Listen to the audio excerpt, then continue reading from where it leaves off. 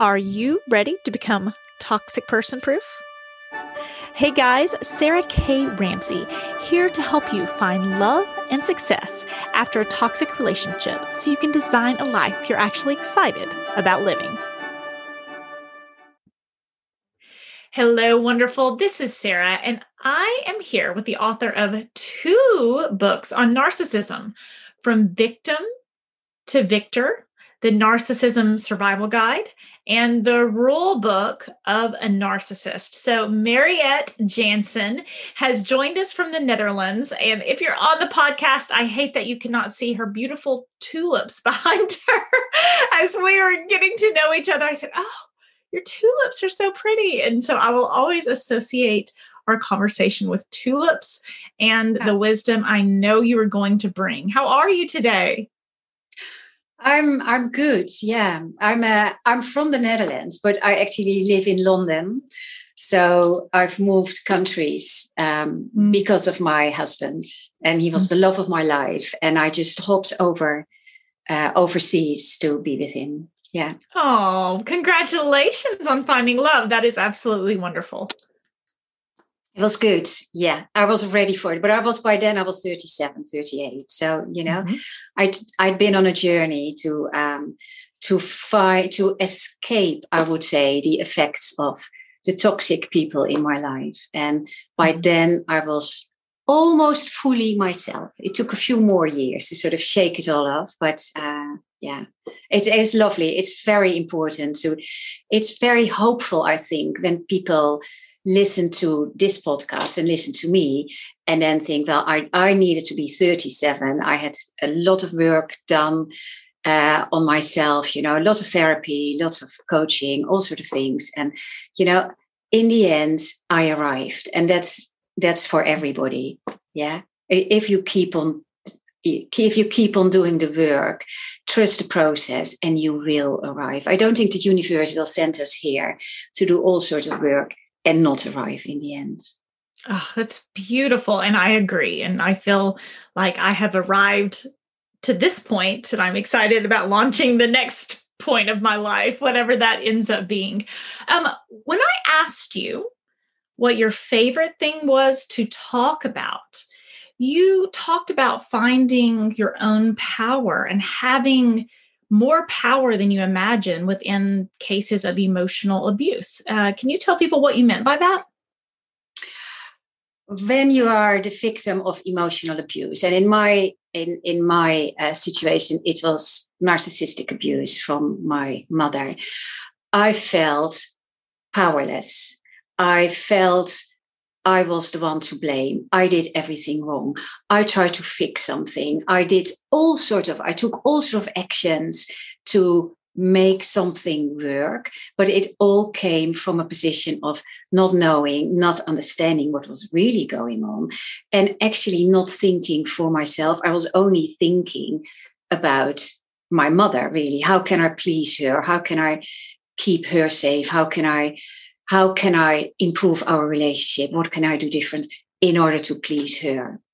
And it's intoxicating my mind. 95% of my thoughts were about her and not about me. If you can step away, and that's a process, but if you can step away from your emotional abuser, it is going to create space in your head to start to develop your own thoughts. And with your own thoughts comes a connection with who you are. And then you're on a journey to discover your own truth. And when you touch on your own truth, you can be so powerful. Nothing has to stop you. But it needs to be that authentic and that realness you. And it's very difficult to get in touch with that authentic you if there's all that noise on the line of, in my case, of the narcissist.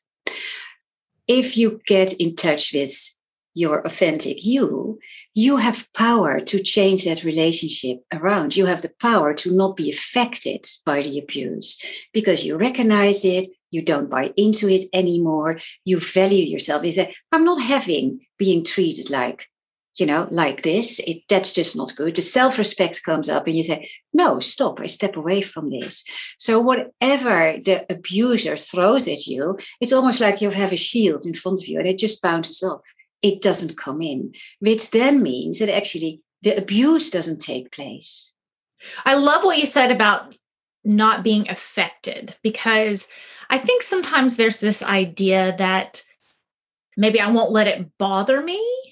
And I like to say, I won't let it control me, right? Because if someone's acting badly, if you notice, if you think something's wrong, if you think they shouldn't talk to me that way, or I don't want to surround myself with people who act that way, that's normal. That's good. That's seeing it. Because if you've grown up in a house with a narcissistic mother, it may feel really normal to be put down, to be not the main event of your own life, her being the main event of your own life. And so I do want to dive into what you said on that and say I agree and differentiate that for our listeners, because what you described is noticing, but then not letting it control you. And that thing of control is fascinating because, I'm a life coach. I work with clients who have experienced this abuse and, try to heal from it and overcome it. And sometimes they say, no, I'm not controlled by my ex-husband anymore because I'm working really hard to make up for what he's not doing to my children, what he's not offering my children. I'm really making up for that. And I'm doing everything opposite of how he wants me to do it. And that's control. Mm. Yeah. But it is not a way of control that is easily recognized, because they're saying, I'm free, I'm doing everything different from how he wanted me to do it. But actually, it informs all their choices. It's still the abuser that informs all their choices. So it's not doing things differently. It's doing things because you are doing them in the way you want to do them and you believe it's the right way. So how do you begin that practice of not just doing things differently, but doing things authentically? How do you begin that process? What are your first baby steps? The baby steps are getting to know yourself. Yeah, because when you're subjected to emotional abuse, there's not a lot of space in your system to connect with yourself. And we know all the stories of people who are subjected for years. They've lost their sense of self. They don't even know who they are anymore. There's no confidence. There's no self-worth. But the most important thing is they don't know what they like, what they don't like. They just know how to keep themselves in survival mode or how to please their abuser. So the first step would be to really start to look at yourself and think, who am I? And not in a bigger picture. You can start really basic. You can start just looking at yourself, observing yourself and saying, well, this is a day today. What do I really like? And what is it about it that I really like? Yeah, because you can say, I go for a walk. Yeah, I like to go for a walk. Okay, but what is underneath it then? Yeah, and underneath it might be, I like to go for that walk because it means I can be with myself. I am in nature, which is good for me, but I don't have to look at other people, or I can really be with me. And that is something that I love. So instead of saying I like to walk, it's like, I'm discovering now, I actually really like to spend time with me. Yeah. For other people, it might be the opposite. And they might say, oh, I love being with people. Oh, what is it about being with people? So, oh, I love to connect and I love to have the vibe and the thing that really makes me alive. Yeah. And maybe you like to be in nature as well as being with other people. So things are not exclusive, because a lot of us have these opposite needs and elements in how we are. So we can be very impatient and at the same time have the patience of a saint. Yeah, or not at the same time, but in a different situation. Still, you are the same person, but it depends on situations then. But it's discovering all these very basic elements of who you are. And then you drill down over time, you get deeper and deeper and deeper. Yeah. I love how specific you were. Sometimes people in this space, they kind of give more general answers, such as, self-love, self-worth, and these things we obviously want to love ourselves and consider ourselves worthy. But I want to point out how specific you were, not only what you like, but what about it you like? Because I agree that is the answer to moving forward. And it's a missing piece that I see a lot of people miss. I call it abstract thinking, or, some abstract statement like, well, work on your confidence. Well, someone could be confident at work, but not confident in dating, or confident in dating, but not confident at work, or confident parenting and not confident in crowds, right? So that very specific nature of what you like about it and what works for you. I just really wanted to shine a light on that for our listeners, because that's a very important piece that I've seen. Yeah. And I would say that's how I approach things. Because, for years I was reading self-help books. I'm sure you've done it as well. And, most people have done it. And as you say, then they say, oh, yeah, you have to relax more. Go on holiday. And you think, yeah, that's nice. I mean, for a start, it costs a lot of money. I need to have free time. And I can't do it now. Or take a dog. Yeah, it's also nice. But, that's just sort of a bit of a hallelujah solution. It's sort of like, yeah, ultimately it might happen, but what can you do at this moment in time? So if it then comes to relax more, I would say find a 1-minute meditation and do that 5 times a day. That's one way of bringing it into your life straight away. I always giggle. You're talking about getting a dog, and I always giggle and say, oh, is there a study that shows that people with dogs are less likely to end up in toxic relationships than people who don't have dogs? And they giggle. And of course they say, well, no, that's not true. And I say, then why is that your healing strategy? Yeah. If there's no basis to it working, why would you do something so expensive and such a commitment where there's no statistical data on it working? Yeah. Well, you mentioned the word healing strategy, and I think a healing strategy is just baby steps, maybe 100,000 baby steps. Yeah, I agree. But every single baby step would help you in your healing. So if it's and you mentioned confidence in dating. So, how do I get confidence in dating? Well, my tip would be read through. If you have an experience with an emotional abusive ex-partner, read through what are the red flags. Yeah, be prepared. So already go on your first date on the back burner, the red flags, they might flag up. Or also even you could sort of try some things out. Yeah, it's very naughty in a way, but sort of, test the waters with a certain question, with a certain thing, and just observe how the other person is responding to that. That gives you a lot of information. And that's information, or going into a situation with all that knowledge and that preparation, will make you feel less vulnerable and more confident, because you will take control of that situation. You go home afterwards and you'll make a list and you think through and you tick boxes or not. And then you can decide on the next step.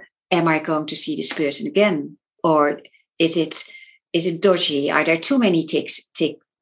I'm not going for that anymore. I like that you said too many ticks too, because I think we align on so many things. There's so many things I'm saying, yes, I agree. Because 1,000 steps to get to your goal people don't want to do. They want to find the one thing. What's the one book that can solve all the problems, or the one coach that I can have 1 hour long conversation with them and it's just going to solve all my problems. And it's just not that way. Our brains aren't structured that way. When we learned math as kids, we learned it over time, right? We learned different pieces and got to bigger and harder and broader things. So I do agree with that. And then, so a pattern of healing. And then within the red flags, if you're meeting someone romantically or otherwise, a pattern of red flags, because kind of people say, what's the one thing? Well, probably what the one, some of the one things are, and you probably put it up with it in a past relationship. I could say if someone cusses you out and leaves you stranded somewhere, that's a red flag, obviously. But then I say, well, did you experience that before? Yes. Well, did you leave? No. Okay. So obviously there's something more in place than, just a list of red flags, right? Which you talked about, the tics, the pattern. What comes in as well is self-respect. Yeah. In an abusive relationship, the self-respect is totally undermined. There is no space for it. And it's important to make that part of the healing as well, to build up that self-respect and say to yourself, I am not putting up with this. I am too valuable to allow this to happen to me. It's just not happening. And this is where boundaries comes in. And, a lot of victims of narcissistic abuse and possibly other abuse have a real difficulty with putting boundaries in place. They are so used to going with the flow, to saying, it's fine, it's not important. And, cognitive dissonance, that element where something happens and it doesn't feel good and it isn't right. But in your internal dialogue, you make it right because you say, it's not that important. So you're stranded. Yeah, you're left there. That's a red flag. But then you say, I was nearly home anyway. Or I called my friend and she picked me up and it was fine. Nothing happened. Nothing bad happened to me. That is just not addressing the real red flag. And that is also not honoring your self-respect. It's just saying, I'm not important. And it's sort of, I can deal with it and it's fine. And that's what happens a lot in order to survive in an abusive relationship. But it's not healthy to apply that in day-to-day life. And it's not healthy to start applying that. And if you want to develop a healthy relationship. And those are my favorite red flags to talk about. We always want to talk about external red flags. Like, what are they doing? What are they thinking? What are they saying? But the most important red flags are those internal. Do you notice yourself minimizing a situation? Do you notice yourself talking to your friends about a toxic person and thinking, ooh, I better not say that because then they'll think, it's those internal red flags that I think are 1,000 times more crucial than the outer red flags. Oh, it's all about how it feels for you. Yeah, because someone might do something that indicates abuse, but if it doesn't come into you, then actually it's okay. Yeah. But if you feel uncomfortable, if you think this isn't right, if you get nervous in the presence of that person, or if you get nervous before you meet that person, and not because it's excitement and butterflies, but because it's like, oh, am I going to do the right thing? Am I dressed properly? Am I sort of, all these sort of things. It's you are the judge of what is happening to you. And if you don't feel right, and if you feel uncomfortable, then something is happening that's not good for you.